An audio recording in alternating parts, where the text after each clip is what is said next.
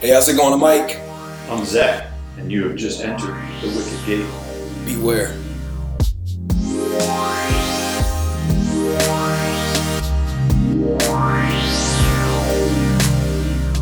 This is hopefully the first of many of the Wicket Gate Podcast. The desire behind the podcast to kind of create a platform where we could talk about the struggles of walking through a faithful Christian life, and a struggle it most certainly is. And so that's kind of what we long for this space to be. Me and Zack have had these conversations for, man, About 9 years. yes, 9 years, which is kind of crazy. Crazy. We're about to reach a decade. And so that's pretty awesome. And almost every time after I have these conversations, I'll go back home. I'll be like, Jamie, man, my life just got changed. I need to love Jesus more. It was so good. I just felt like I learned something new. And then she'd ask me, well, what do you guys talk about? And I try to explain it, and it was always really horrible, and she didn't understand it. And it was like and then he said, and then I said, and then we looked at the word, and yeah, it was never actually what I hoped it to be. It's always real difficult to replicate those things. Yeah. There's something about being in the moment and being able to walk through those conversations intimately together. So that's the hope with this, is that there's nothing terribly special about Mike and I's conversations together. They're deeply enjoyable. They've been deeply forming for me, and I believe for both of us. But the hope is that we can have these conversations with one another, but allow others into those conversations as well. And our prayer is that they will be used to be edifying to our church home here in Columbus, Ohio, the Village Church Columbus, and then whoever may dare or by God's grace would listen to us beyond our own church family. And that's really where the Wicket Gate title even comes from for us, is John Bunyan's classic, The Pilgrim's Progress. That Wicket Gate is the entry point to the journey of the Christian faith. That's where the main character in the Pilgrim's Progress comes to know the saving power of Jesus Christ. He walks through that gate, and the journey begins. And that has been a large part of Mike and I's relationship, even though there's a significant gap in age between us. We've been able to walk this Christian life together for a period of time now by God's grace. And it has been adventurous at times, certainly, difficult at times, certainly, but almost consistently along the way been filled with lots and lots of joy because of who our Lord and Savior is, and who God has continually shown himself to be for us. Yeah. And 2020 will kind of bring you to your knees as just a normal person, but most assuredly for Christians. And so kind of as we talk, what we really long for is to have conversations that contextually are first for our listeners here at the church, and then continually try to push it outwards to Christians in general. And so what I want to do first is I kind of want to take a look back. Right, and so we've been together for 9 years, been in ministry for 9 years. I just kind of want to look back at kind of the history of the church, what we've been doing for some time, and kind of just talk through that to create context for people who are on the outside, and then kind of begin to push forward to a little more conversation about kind of faithful living and life in the Bible. And so almost a decade gone, kind of looking back over the past 9 years, Zack, do you remember this? I didn't put this on the paper, so this is a surprise for you. Off script. Yeah. We're 5 minutes in and we're off script. Yeah. So do you remember the sermon where you felt like their lives might have just been changed? I wish I could remember that sermon. I don't know that I can pinpoint a sermon. What I recall from those early days, so just for some broader context, Mike and I, we are all about the local church. That's the call that God has put in front of us, and the call that God laid on my heart, along with a few other guys, our elders here, about 10 and a half years ago, was to plant a gospel-centered, Bible-rich, Reformed church in an urban neighborhood of Columbus. And by God's grace, that's what we were able to do just over 9 years ago. And we started preaching through Genesis. We're preaching through Genesis now. We started preaching through Ephesians right out of the gate. And Martin Lloyd-Jones was like who I leaned on heavy at that time. And Martin Lloyd-Jones preached through Ephesians over like a 5-year period. So I thought I had to try to be Martin Lloyd-Jones. So I remember just preaching, like I would just take a half of a verse and I'd preach a 50 or 55 minute, sometimes maybe longer sermon to like 8 people sitting out in the church. So I don't know that any of those early sermons, I felt like these were life-changing sermons. But again, hopefully by God's grace, he used some of those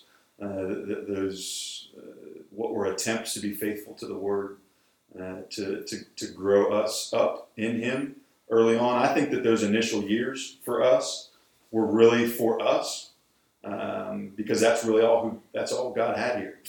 God didn't have too many folks outside of our core group of folks here over those first couple of years, and I think the teaching and preaching that happened over that time, the community that happened over that time, the formation in terms of who our identity was going to be as a local church, so much of that was for us. Like God was using that to shape and to form us and to kind of chisel away our pride and my faulty expectations that just because a new church was coming into a neighborhood, well then surely folks are going to come to that new church. And to really push us to full-on commitment to Him. So I think that's particularly as I think about that Ephesians series right out of the gate. That's what that Ephesians series did for me was teach me through Paul's letter to the church in Ephesus that everything is God's doing and full reliance must be on Him. So even as I just think about Ephesians 1 and 2, those first 2 powerful chapters of that letter, the reliance that we are called to have on God for the spiritual blessings that He pours out for the faith that we've been given in Christ, that the rejoicing that we are supposed to have as followers of Christ. So like those 2 chapters, as I reflect on the study of that was a lot of that I think was for me and beginning to work away a lot of my immaturity in the faith and thinking that I was maybe I wasn't the prince of preachers, but maybe I was the duke of preachers. And God really showed me over that time that full reliance needed to be placed in Him. And so it'd be interesting. I haven't gone back and listened to those sermons in a long time. So it'd be interesting to go back to an Ephesians sermon from 8.5 years ago and just listen and see. And cringe. Yeah. I think there would be some cringing for sure. Yeah, it's funny. I think as I think about impactful sermon series, I think about the Matthew series. Particularly, I think it was like right in the middle of the book of Matthew as Jesus is kind of going back and forth with the Pharisees. The whole concept of the fear of man versus the fear of God began to like continually come up over and over and over again. And I think just as you talked about, I think the shaping that God's word has, particularly for us as a group, even in that series, that was the first series that I think I fully kind of went through at the church. And for me, that was huge, trying to not only preach the word, but then also then take it outside of the church walls and then live it out amongst people. That's so often kind of this constant pressure from the world around you of what Christians should be, and then trying to repackage Christianity for them and what I was hoping would be kind of a better package than what God had intended, figuring out that that's unfaithful and that that's faulty, and then kind of coming back to the fact that I had feared man who could do nothing really to me rather than fearing God who had complete control and sovereignty over. I think those sermons for me were extremely impactful and were shaping. And kind of throughout the time in the little preaching that I've done, I've constantly seen kind of weaknesses within myself come up. And so I don't know about you, but there are times where if I get an opportunity to preach kind of multiple times in a row, there is always something that's like a hot button thing for me that rises up and almost like weakens me at the knees where I'm like, bro, I probably shouldn't preach this Sunday. Like, I might want to just take this one off, like pass this one over to somebody else. Are there places where kind of as you're preaching kind of through the different series, you've seen kind of weaknesses within yourself or weaknesses within the church kind of pop up? What were those? Kind of how did you deal with those and kind of navigate through those? Yeah, I think one of the first weaknesses that always comes to mind when I think about the weaknesses that I've caused this church to inherit because of me is a failure to rightly apply God's word to our lives. Not that there's been complete failure there. That certainly hasn't been the case because of God's graciousness to me. But I'm a doctrine guy. I love doctrine. I love theology. I love expositorily walking through God's word. And I love to read. So the convalescence of all of those things together, right, oftentimes causes me to be someone that doesn't make my doctrine and theology practical. And I know that was the case early on. That one of the reasons that I wanted to go through Ephesians early on was because you get to dive into so many of the pillar doctrines of the Reformed faith. And that happens from the jump. I mean, I'm talking from the jump. Like, you get past the intro, and like one of Paul's first words to the church in Ephesus is predestination. So it's like, all right, like we are a Reformed church in the urban core of Columbus, Ohio. Here we go. Like I'm going to let folks know who we are as a church, and we're going to walk through these spiritual blessings that Paul talks about.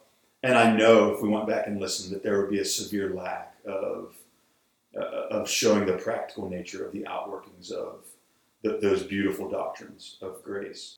Man, theologically, from a teaching standpoint, you want to help people understand and grasp, but it just becomes so weighty that if you don't do it correctly, there's not a pastoral care that comes in to help people figure out how do you then carry the weight well and apply that weight well. Yeah, that's exactly right. There's this twofold nature to preaching, right? That there's a difference between preaching and teaching, right? As you know, I work in a Christian school as well. There's a major difference between teaching in a classroom, right, and preaching on Sunday nights. There is that kind of twofold pastoral role where you're trying to inform, right? You're trying to help the church that God has called you to be an under shepherd over, to learn and grow in an understanding of who God is, right? But you're also trying to push us collectively towards holiness, right? Towards obedience to God's word. And if I fail, or any of us fail who are preaching God's word, to take doctrine and help folks understand how that connects to life, well, then all we've done is created some type of intellectual assent to something that actually is just going to crash and burn for them at some point, because they're raucous living over here and their high thinking on the other side is never going to be aligned. And that's something that I know that God has worked on in me, in my own heart and my own mind, over the past 20 years of knowing the Lord. I even reflect as I say that about like seminary. So I went to a seminary that was a fairly progressive seminary, and I was kind of the reformed zealot, conservative in the room. And I remember taking great pride in that and wanting to be heard as often as I thought I needed to be heard. And the connection between what I believed and how I was loving people around me and trying to walk out what I said that I believed was definitely lacking. And I know I brought some of that into the early years of our church. So I think that's a weakness that I think in those early years of the church had to undergo a lot of refining. And God has graciously seen us through that. And I hope God is continuing to refine that the practical nature of what we're preaching in this place is always going to be helpful to the people who God brings to this place. So that's one of the weaknesses that I thought about right away. And then I think this is kind of a no-brainer on some level, but I have no history with church planting. Church planting was brand brand new. I'd never wanted to do it. Didn't know anything about it. That's all I've done. Yeah, that's your only history. Yeah, so that's nice for you when that time comes to plant another community. But I had such an ignorant understanding of what it looked like, and while I don't know that I would have ever answered this on a test, or if someone asked me, I wouldn't have verbalized this. But in my own heart and mind, I definitely believe that if you're talented enough, then your church is going to boom. And as I've already mentioned, that has not been our story. Yeah. Right? That hasn't been the story at the Village Church Columbus, and so complete reliance on God, I think, was lacking in the early years of our church. There was a lot that I tried to do through hard work and reading and strategizing and just human effort that just God wasn't going to bless it. Right? And I'm thankful that He didn't. In those early years. Looking back now on where we are, 9 years in, I'm thankful that He didn't bless those prideful efforts in the early years of trying to do a lot myself and really believing that the success or failure, not even the health of this church, that would have been a more holy thought. The success or the failure of this church was so reliant on me. And God just kind of scrubbing that intensely over the first several years of our church as I would get up on a Sunday and look out in a room that holds 150 people and see 12 people in the room, and how healthy that was for an arrogant 30-year-old who was starting a church that he thought would just kind of take off and move. And I'm sure that our church took on some of those weaknesses in the early years of just kind of like feet to the ground effort. Like let's get our knees dirty, let's get our hands dirty, let's rub them raw by how much work we're going to do to try to ensure that this thing is established. And it didn't work. Yeah. And again, it's not just lip service. That was God's grace. Yeah.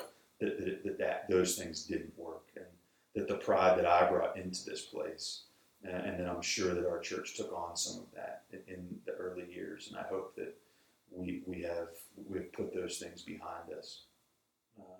It's funny because that it makes me think of constantly in our conversation, themes keep coming up over and over and over again, whether it is in our discipleship conversations, whether we're talking about ministry and implementation of certain practices or certain ministries or services and things like that. And it's funny because as you speak, I think to myself that as someone that has sat in the congregation for a number of years, I found myself in that place where it's like, oh man, I'm just going to work extremely, extremely hard, right? So I'm going to follow the law. I'm going to do as much as possible. And then I found myself in a place where like, I'm going to cruise control this sucker. Like, there's grace. It's all good. Like, God loves me. Like, everything's going to be okay in the end. Like, he's going to care for me. His will always comes about. So like, if He longs for us to multiply and for people to be saved, it's going to happen. Like, who cares if I lift a finger? Like, I have no duty in this thing. I don't want to get lost in the law. And so I see kind of that struggle. And this is why I think the Wicket Gate imagery is so apt and so necessary, because that is the reality of Christian life, is that you find yourself in these seasons where it's like, man, I've seen laziness in my own life. And so what I want to do is I want to change it. And so then you overcorrect on one side and like, so I'm going to work really hard. I'm going to be the best Christian I possibly can be. I'm going to do everything that God has told me to do. And He's going to be so pleased for it when He's just been saying, hey, stop, look at me, envelop me, drink in me, love me, see what I'm going to do for you, lean on me, and all you want to do is work. And so, well, that's the irony of what I just said. So we preached through Ephesians right out of the gate. There might be no two chapters back to back in the New Testament that should more clearly show us, right, that it's complete reliance on God. Right? Maybe you've got Romans 8 and 9. Side by side with Ephesians 1 and 2. And this is what I wanted. This is what we should have been saturating in over those first couple of years of the village. And that's what I would have been preaching and communicating to our folks. Yet my heart was was doing something different. And I do think there is always that danger in us of the overcorrections one way or the other. We don't want to be the farmer who sits on his porch and just assumes things are going to grow. Like if God wants corn to shoot up, then God's going to shoot some corn up. Like, no, there's work for us to do. Right? But as soon as we begin believing that work is what produces success or holds back success, and we begin to think that it's something about our own strength that pushes those things forward, that's where we fall into a trap that becomes very dangerous for us as leaders in the church, and then to functionally then show that to the church becomes very dangerous as well. Right? I long for the Village Church Columbus to see in us a complete reliance on God and a zealous working to fulfill what He's put in front of us. Right? We want both of those things to walk hand in hand. That we aren't working for our own glory. That nothing here is dependent on us. God could uproot me out of this place tomorrow, and He could graciously and powerfully move the Village Church forward. That it's not dependent on us. Yet He has given us work to do, and I think that's the other thing that I think about in terms of maybe going back to the practical piece a little bit, but is the pursuit of holiness. And I think you mentioned law and grace. This has been the great tension of theology and church history for centuries, and particularly within the Reformed Church, the tension between law and grace can sometimes be so pronounced that we might not even want to use the word holiness for fear that folks would accuse us of perfectionism, right? or folks would think that somehow we're talking about working for our salvation. Yet just as we would tell folks who aren't in the Reformed circle, you can't avoid predestination. It's in Scripture all over the place. Everywhere you turn, you see God's sovereignty over salvation. Well, you also see the call to holiness everywhere in Scripture as well. And the understanding of the doctrines of grace and God's complete sovereignty over salvation is not at odds with personal holiness. In fact, it's what fuels it. And I don't know that was always a major message at the Village Church. So as I think about weaknesses in me, in my own heart and my own mind, and things that I've wrestled through, and what God's been growing in me over the past 10 years of having this church plant as a vision and a call before me, that holiness idea has definitely been a piece of it.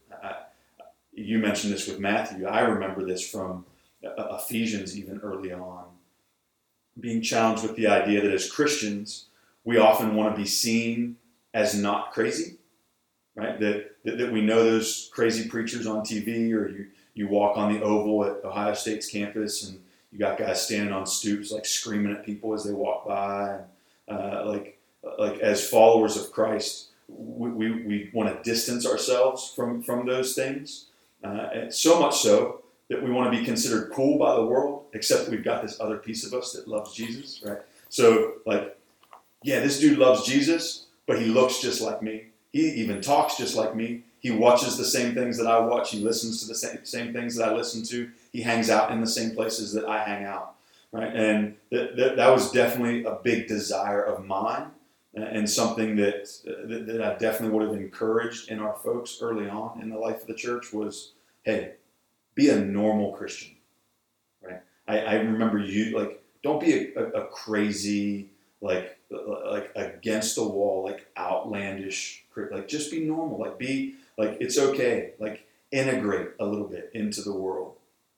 And then you come to this idea of holiness, which at the foundation means to be set apart, right? It means to be a distinct people. So you've been telling people, be a little unholy. Yeah, that's exactly right. Don't take holiness too seriously. Yeah. Don't take it so seriously that it starts making you crazy. But the reality is, if we look at the men of Scripture, these men of faith that God has put before us, whoever it is, right? Whether it's as we study Genesis right now and we see Abraham, or we're about getting ready to start studying the life of Joseph, or you look at Moses or David, or into the New Testament and guys like John the Baptist and Paul. These guys were way closer to street preachers than they were to folks like casually hanging out in Starbucks and local bars, throwing darts with people, like hoping that a spiritual conversation may come up.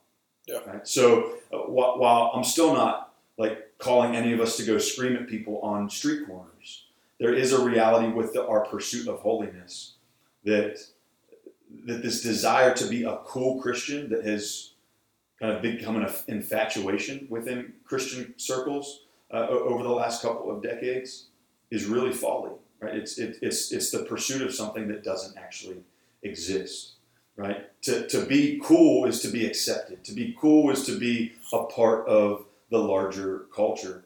And that's never what we're called to be. We are called to invest in the world and to chase after those who are in the world. But we are not ever called to be thought of as cool in the world or accepted by the world. In fact, Jesus promises the exact opposite, that if we bear his name and that we are walking faithfully with him, then that's going to actually have some consequences in terms of our acceptance in the culture around us.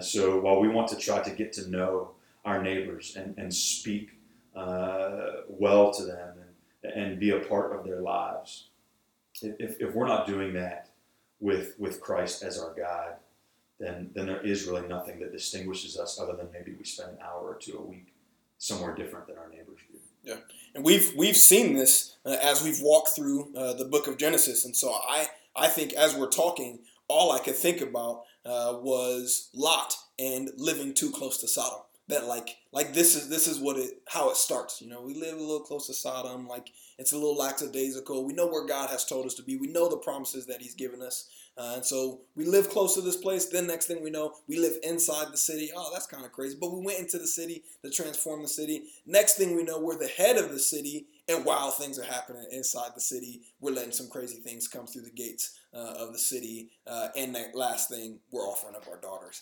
And like it has all gone bad. And it all started with living too closely to this place where we shouldn't have led. So just kind of thinking about the book of Genesis and kind of where we are there other themes that maybe resonate through the life of the church, or other themes maybe that you just find to be really significant and that you would hope that people have seen, or maybe even theological points that have been really kind of important or foundational that you hope people haven't missed kind of in our time there? Yeah. So it's been such a blessing to go through Genesis. We're almost at 2 years in our study of Genesis, and just doing chapter 36 this week.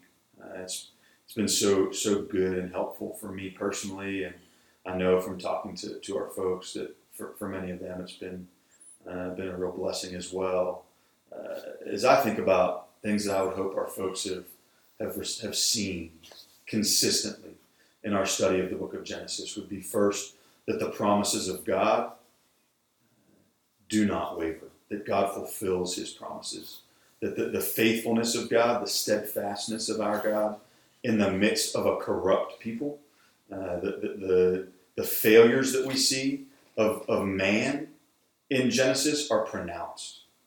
Right? Moses ensures that you can't read Genesis and walk away thinking that man is good. Right? That every major character that we are introduced to in the book of Genesis, from a human standpoint, is deeply flawed and makes significant mistakes. Yet God makes promises, right, and doesn't waver on those promises. The faithfulness and consistency of who God is, and his willingness to stand beside those people that he has chosen to be his own, despite their willingness to whore themselves out to anyone at times who will listen to them, is astounding. Right? That God's promises are steadfast. That begins with Adam and Eve, right? Immediately after the fall, immediately after they've chosen to try to overthrow God, to send him off of his throne so that they could assume that throne. God's the one that pursues them, right? And not only to discipline, certainly to discipline, justly discipline, but to offer the promise of redemption, right? That in the midst of a people who were only wicked all the time, to the point where God was grieved that he made them, God's favor rested on Noah and his family. Right? That God's grace extended to one family. Right? And then the promises on the other side of God's outpouring of wrath on mankind. The reestablishing of his promises that he made to Adam and Eve. And then even adding on to those promises with Noah and his family. And then we see the same thing clearly with Abraham, right? A pagan man who was worshiping foreign gods. God graciously calls to himself and establishes these promises that we continue to be benefactors of, right? That we are now sons and daughters of Abraham because of God's faithfulness to his promises. And he establishes those promises not just with Abraham, but with Isaac and then with Jacob. And Jacob's story is a crazy one. Extends those promises then through Joseph and all the sons of Jacob, the tribes of Israel that will begin to expand like wildfire as the book of Genesis comes to a close. So the faithfulness of God in keeping his promises is certainly one of those themes that I would hope folks would see. And then the depravity of man. We just preached on this a couple of weeks ago explicitly, but that we would see how depraved we are. People, I think, just to correct you, I think people would say we preach on the depravity of man explicitly like every week. Yeah. There's probably not a week. If you look back at kind of the beginning of that church history, there were probably a ton of people that said, man, the first 6 months, I felt like all we talked about was our sin. Yeah. They're like, that's it. All this church ever talked about is the sinfulness of man. Like, I can't get away from this thing. Yeah, I'm not even going to apologize for it. But I do want to be aware that those things always need to come full circle to the cross. But yeah, that I hope our folks would see as we've studied Genesis, the absolute need that we have for a gracious and sovereign God. And that should hit home for us so squarely as people here at the Village, and really any of us who are trying to walk with the Lord, that our need for God's grace, his favor, his redemption, his sanctification in us, his continued presence alongside of us. Gosh, Genesis just so explicitly shows that to us, that God would seemingly have every reason in the world to walk away from the people that he has created, but for his promises. That any type of success that we see man having in the book of Genesis, when we see the faith of Abraham shine, when we see the godliness of Jacob at times break through, when we see Abraham responding in obedience to God, Genesis, at every one of those turns, is connecting it to God's empowerment.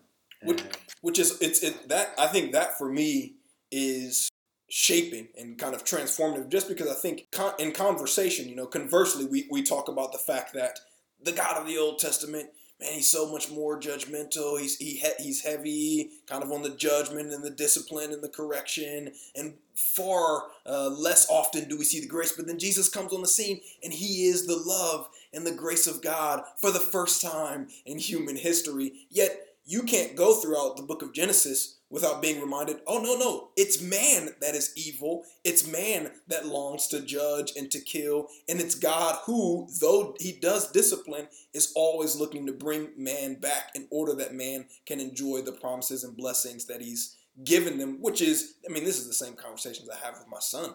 Like when I'm disciplining my son, what I long for him to do is have a greater love and affection for me, and have a greater love and affection, so much so that when I tell him to do something, he does it right away.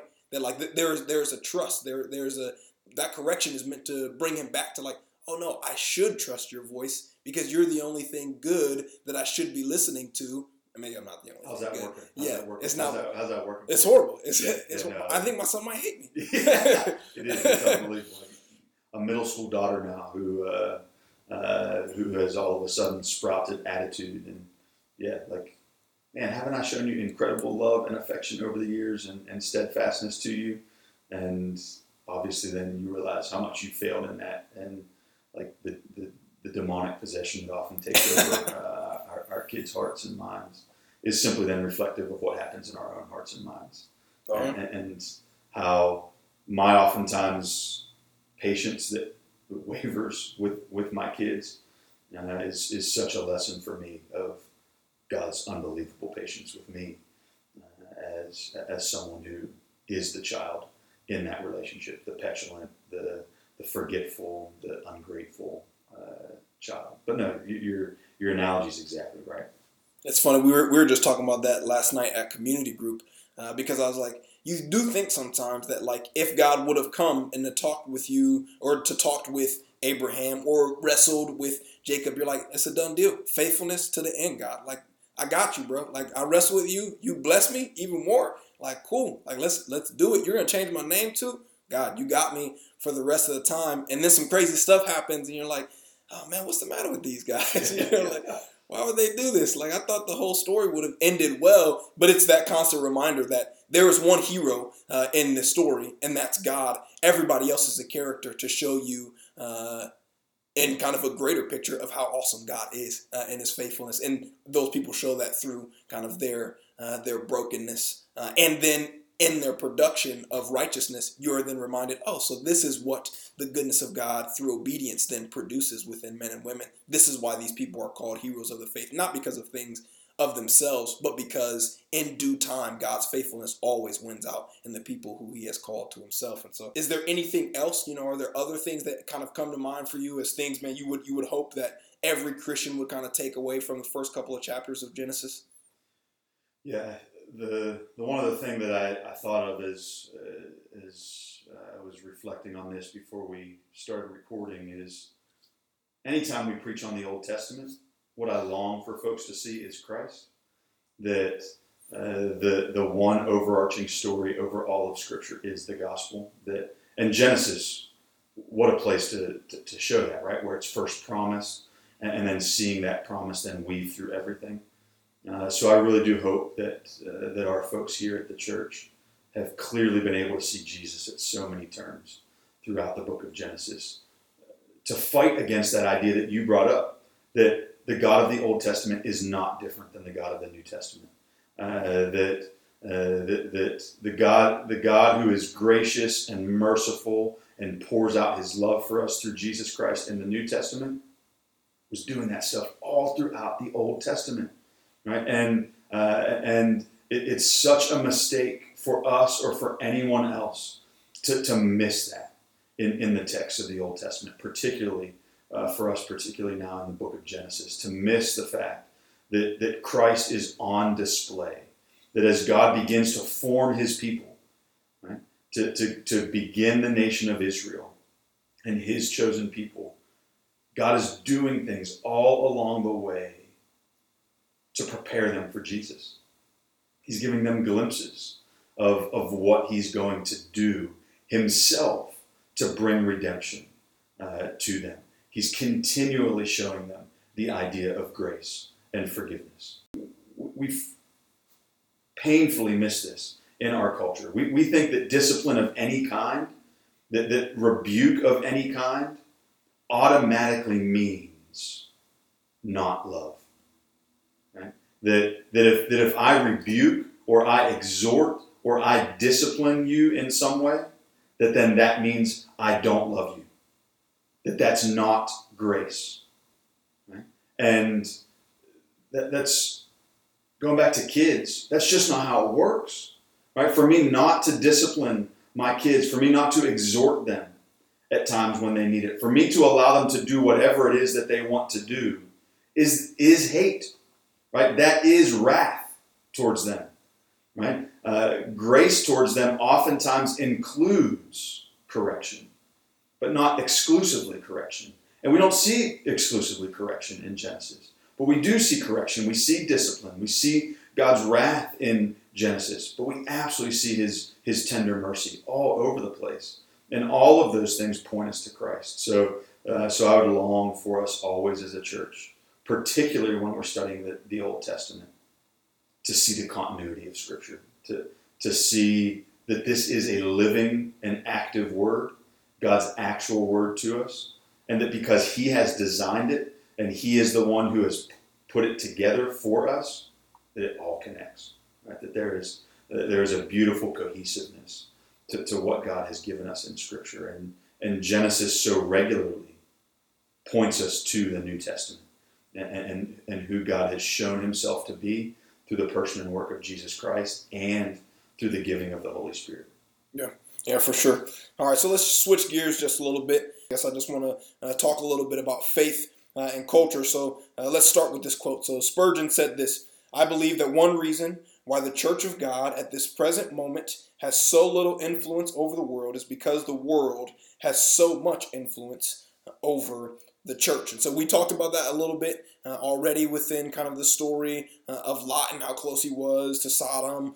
We see that kind of in Jacob just a couple of weeks ago with his dealing with his daughter. And we're constantly seeing kind of these pictures pop up not only in Genesis but all throughout Scripture, that this wrestle with being in the world, and not of it, of being sanctified, holy, set apart for God's use, but still having to deal with the continual presence of sin.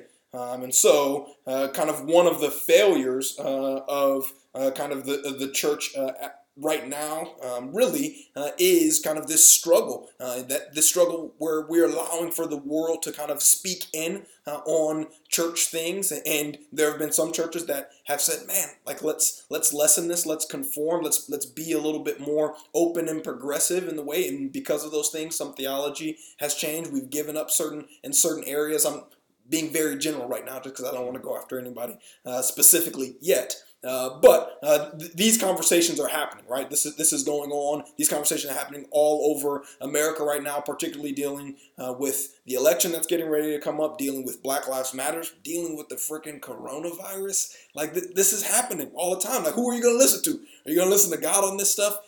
Or are you going to listen to the world? Well, if God just talked about the coronavirus in Revelation, it would be all good, right? And this would be super easy. But we're left to deal with biblical principles and engaging this. And so what I want to do here is I want to think about kind of your past and your history, because you had a part of your kind of life story, your story and ministry where kind of it took a turn where like you're trying to figure out how to effectively engage the world, effectively preach to Christians in the world, speaking in on that. And so you kind of tell us a little bit of background about that, and then let that kind of add boundaries for kind of this conversation about kind of the world and the church and the balance, the struggle that's happening there. Yeah. The real temptation here is to go into everything that's happening in 2020. Yeah. Right.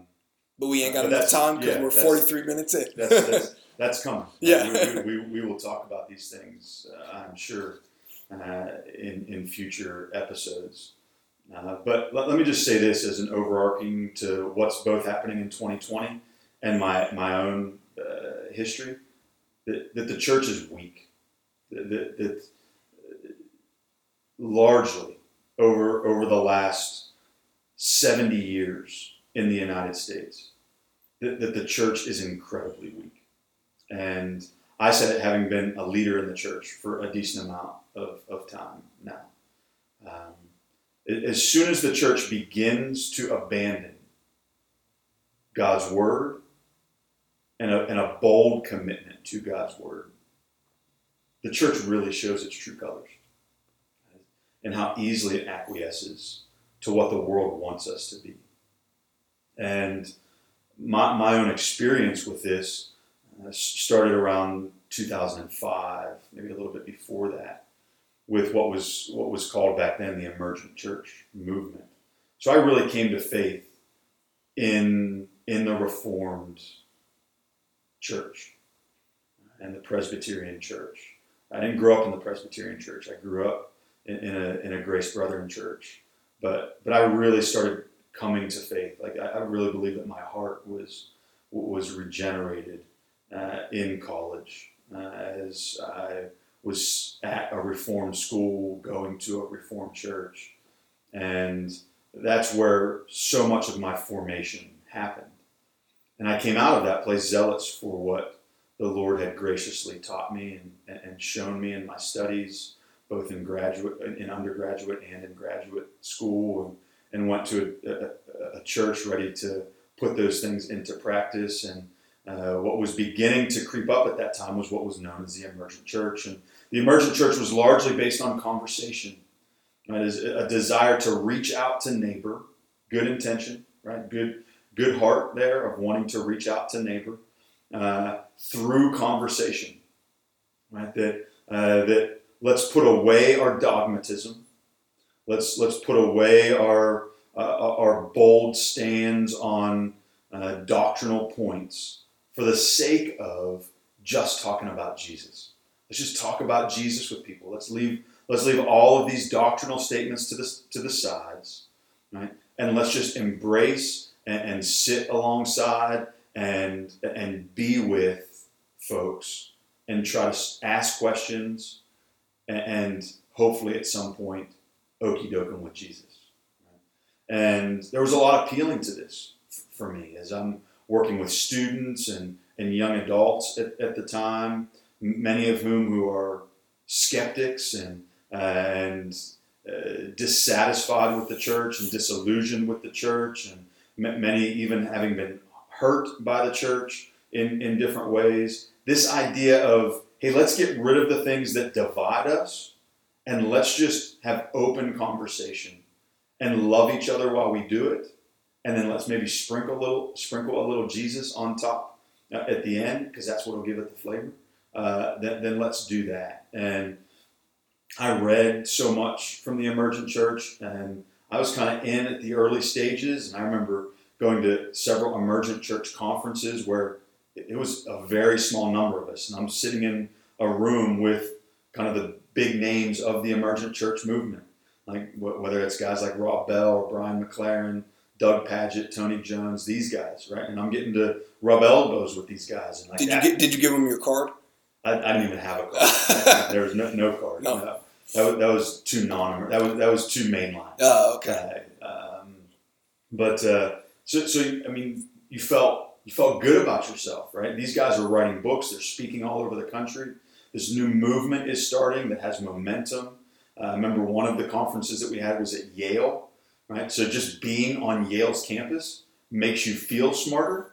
And Miroslav Volf was a professor there who was our keynote speaker, and we got to sit and have dinner with him. And we read a couple of his books in preparation for the conference, and like it just all felt right to me. Volf, largely a liberation theology guy, and okay, if you could even call him that, but that's definitely where he dabbled. And so I lived in this world for several years, right? And that was the methodology then that I brought to the church that I was pastoring. Right? We're reading A New Kind of Christian by McLaren, and Blue Like Jazz by Donald Miller, and Velvet Elvis by Rob Bell, and we're consuming Pneuma videos like it's candy, and like we are head first into this stuff. I am head first into this stuff, and then I remember being at one of these small gatherings, and the conversation came up of, at what point do we tell the people that we're interacting with what is true and what is not? That was a legitimate question. At what point in the relationship do we let them in on what we believe to be true and what we believe is false? And the overall atmosphere of the room at that point was just crickets. No one even really attempted to answer that question. And then after what seemed like a decent amount of silence, came this thought: why do we ever need to? Let's allow the Holy Spirit to do the work that the Holy Spirit will do. But there's no need for us to define what is really true or not. And that was like my Damascus Road moment. Right? Again, fully by God's grace. They hit me like a wrecking ball upside the head of, what in the world am I doing? This just got a little weird. Yeah, what is this? Yeah. Right? This is this formless blob that is actually leading folks nowhere. Right? We're creating friends. We're drinking a lot of beer. Right? Maybe getting some tattoos and things like that. So those types of things are happening. Right? A lot of feeling good about ourselves because maybe we have more non-Christian friends than we've ever had before. Okay? But we're not leading folks anywhere. right? We're actually blinding them more, right? We're allowing them to live in even deeper into the lies that they believe, into the false hopes that they are pursuing. In fact, we're even teaching them that they can have Jesus alongside of those false hopes. That you don't have to give up really anything in order to follow Jesus. Just love Jesus in addition to everything else that you're loving, right? Jesus is an appetizer alongside of your good meal, right? Or meal that's going to kill you. And at that point, hopefully, the Damascus Road is like one that's blasphemous. Like, I think when you put it in that way with that type of imagery, I think we should all see that it's blasphemous. But I think I want to kind of at this form maybe too much that the systematization of theology and doctrine has become so kind of to a T that we don't leave enough room for God to do his work and for people to actually experience it. Maybe that's a feeling. My guess is that's a feeling. I know that when I was in college and some of these emergent church or conversations were happening, that was what was wrong, is that sometimes doctrine in churches that push too much doctrine create a box around people, and they don't allow for people to fully experience the full God of the universe, who truly is vast. And so where kind of in that conversation do you find this is where it's gone wrong? This is where kind of instead of actually leading people down a road to see the beauty of God, you've now just taken them completely off the road? Sure. Yeah, it's a good question that really you have to wrestle with. And before I answer what's wrong with it, I just want to speak to what was good, right? That the desire to know neighbor and the desire to pursue conversations with folks who don't know who Jesus is, which was really the primary appealing thing to me at the beginning stages of that, I still think is a really good thing. And that was a correction to what? I think that's a correction to isolation, right? To bubbling, to the church trying to insulate itself from the world, right? That again, there's overcorrection either way. We've already used that terminology. That there's an overcorrection when we see how bad the world is. Well, let's just insulate. Let's create as thick of a bubble as we can around ourselves, around our kids, around everything else, so that the infection doesn't get in, right? But then there's the overcorrection the other way of let's live so openly and so in the midst of the world that there's actually nothing that distinguishes us from it, right? So like so much else that you and I often wrestle with in terms of just Christian living, there's this balance that God continues to work on in us of what does it look like to boldly stand on God's word and the right doctrines of the Christian faith, and then see how that propels us outward. And here's how I know that that's right, is because this is exactly what Scripture tells us. Right? This is what Paul talks about to the church in Corinth. Paul stands on right doctrine. In fact, he's trying to correct wrong doctrine in the church, and at the same time is telling them, you best be out proclaiming Christ to the world. Right? So these things have to live alongside of each other. And not only do they have to, God has equipped us to make that happen.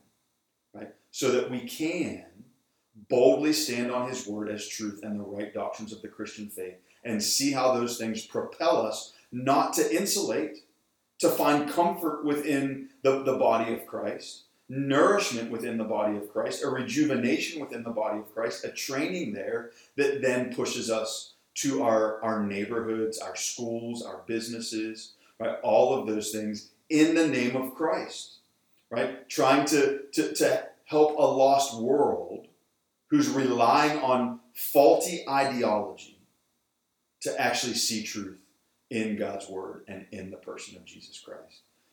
So what's so wrong with the notion of getting so close to the world that you can't distinguish from it, or my time in the emergent church movement, is knowing God rightly without right doctrine is fallacious. It's actually absurd, right? I can't know you rightly, right, unless I know exactly who you are, right? The more I come to know who you as Mike is, right, the more I come to appreciate who you are, the more I know you rightly. Right? The same is true with God. We cannot separate doctrine from our knowing of him. And we cannot separate that then from trying to tell others about him. The right knowing of God is unbreakable from who God actually is.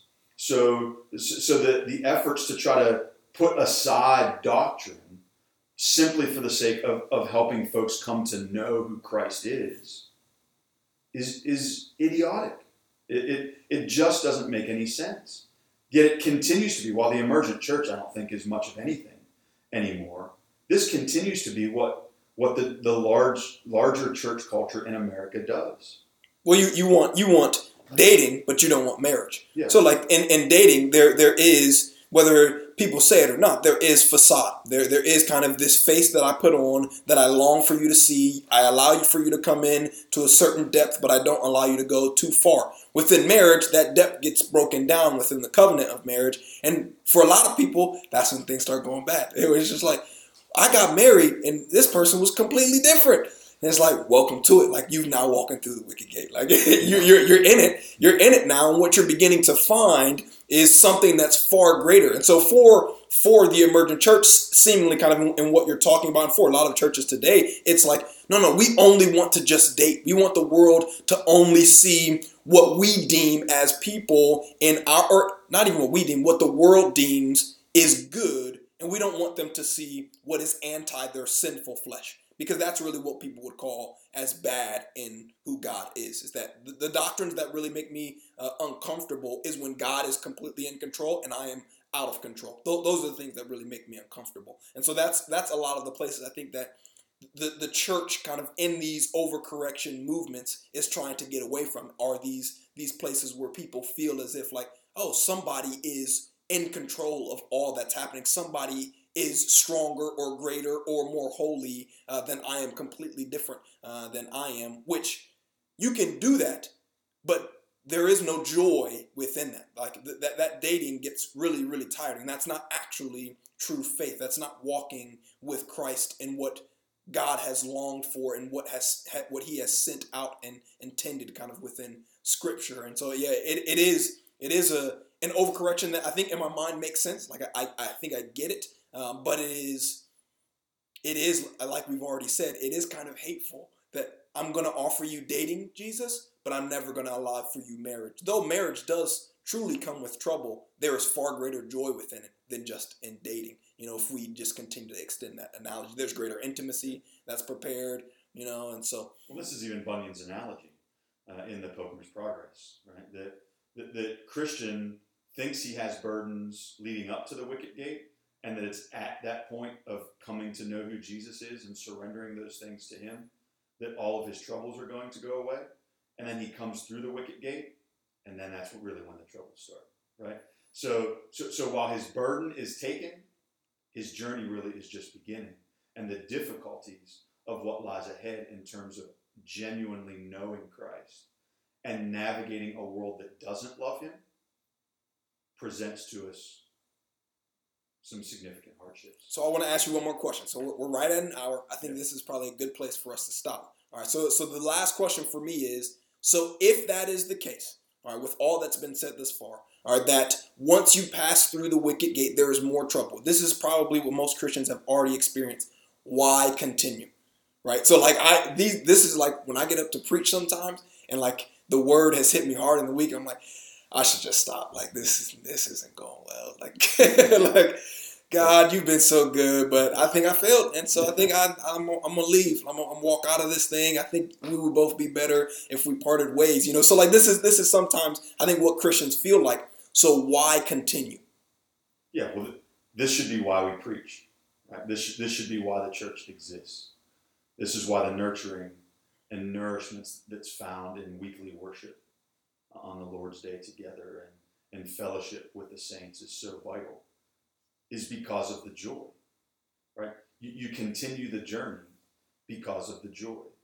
And in the midst of the world, it's so easy for that joy to get lost, right? It's like if you go out to approach your day and you're like, this day is going to be awesome, and you are ready to go for the day, and then like you come out in your car and there's frost on the windshield, right? And there's this blurriness to what's out in front of you, right?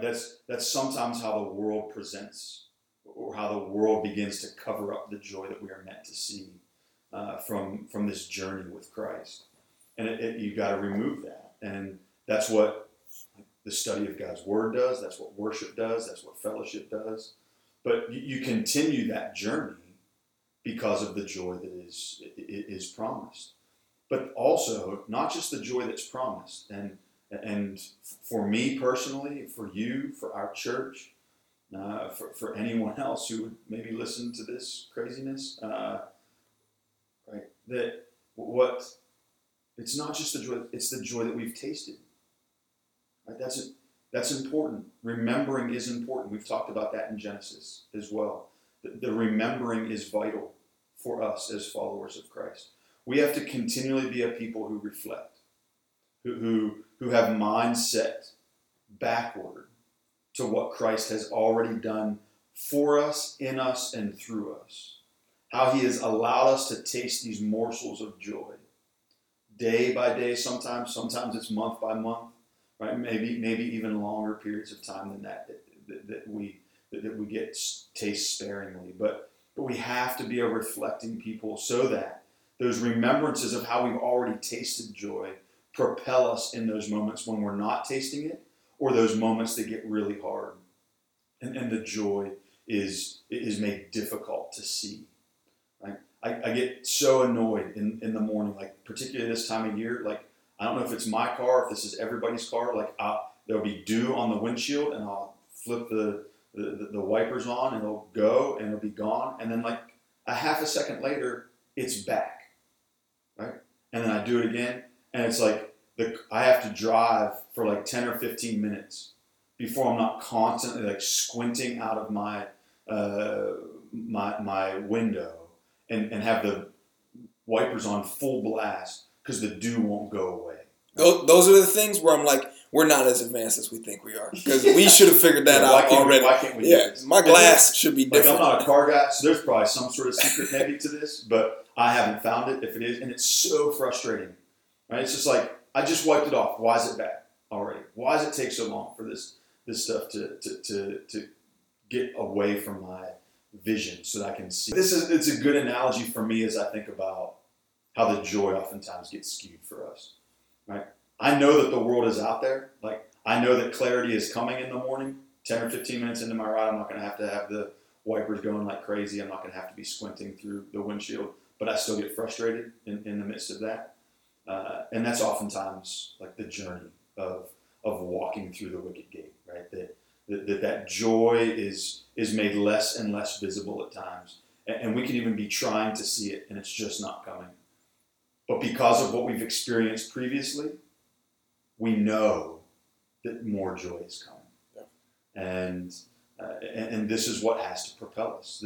The fact that God has shown us his faithfulness in Christ in order that we might know him and the joy that comes from following him. That through that, we would be able to say, along with Paul, I consider all things a loss because of the surpassing worth of knowing Christ Jesus. You knew I was going to work in my favorite verse. Oh, of course, yeah. In our first. I was surprised you hadn't yet. Yeah.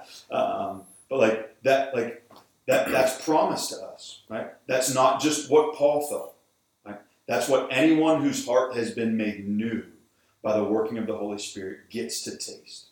That Jesus is better. Well, that is what Jesus is meant for us. So in Hebrews 12:2, when it says for the joy that was set before him, he endured the cross. He now is the new Adam. He is it begins here now, the prototype for how you're meant to live this life. And through kind of this wicket gate, through pain, through suffering, through greater trouble, he continued to endure because of the joy that was set before him. This is the prototype that we get, in the life of Jesus. And this is why we see it in Peter, we see it in Paul. How do these guys continue to do it? Why are they rejoicing? Well, because they're following the prototype. They've seen what it looks like to live this life well, and pain was a part of it. And so they know you can't get away from it. They know that it's a part part of this whole thing, and so they're going to walk right through it. And that's why they didn't sit back and just let the Spirit do the work. Yeah. Right? Because they couldn't. Right? They were overcome with who Jesus was to them, what he had done in them, what the Spirit was working in them. Right? And so we don't go to this hyper sovereignty view of we're just going to sit back and allow the Holy Spirit to do whatever he's going to do, because Scripture shows us that the Spirit works through means. Right? The Spirit doesn't have to work through means. There are moments that the Spirit just shows up and smacks somebody upside the head and lets them know who God is in a powerful way. But generally, the Spirit is working through means. And this was another issue with both the emergent church and the church today. Right? We have to remember that we often are the means, that the church is the means that God has ultimately promised to use and work through. A people who have been established in joy to now bring that joy to the world. Yeah, that's awesome. All right, cool. Well, let's go ahead and finish like this. Let's read Romans chapter 5, starting in verse 1. It says, "Therefore, since we have been justified by faith, we have peace with God through our Lord Jesus Christ. Through him we have also obtained access by faith into this grace, into which we stand. And we rejoice in the hope of the glory of God. Not only that, but we rejoice in our sufferings, knowing that the suffering produces endurance, and endurance produces character, and character produces hope, and hope does not put us to shame, because God's love has been poured into our hearts through his Holy Spirit, who has been given to us." That's Amen. what we long for from those listening to this podcast. That's what we long for in our own lives and the lives of our families. And so may you be blessed by the words that were spoken. Go read your Bibles, because this ain't enough.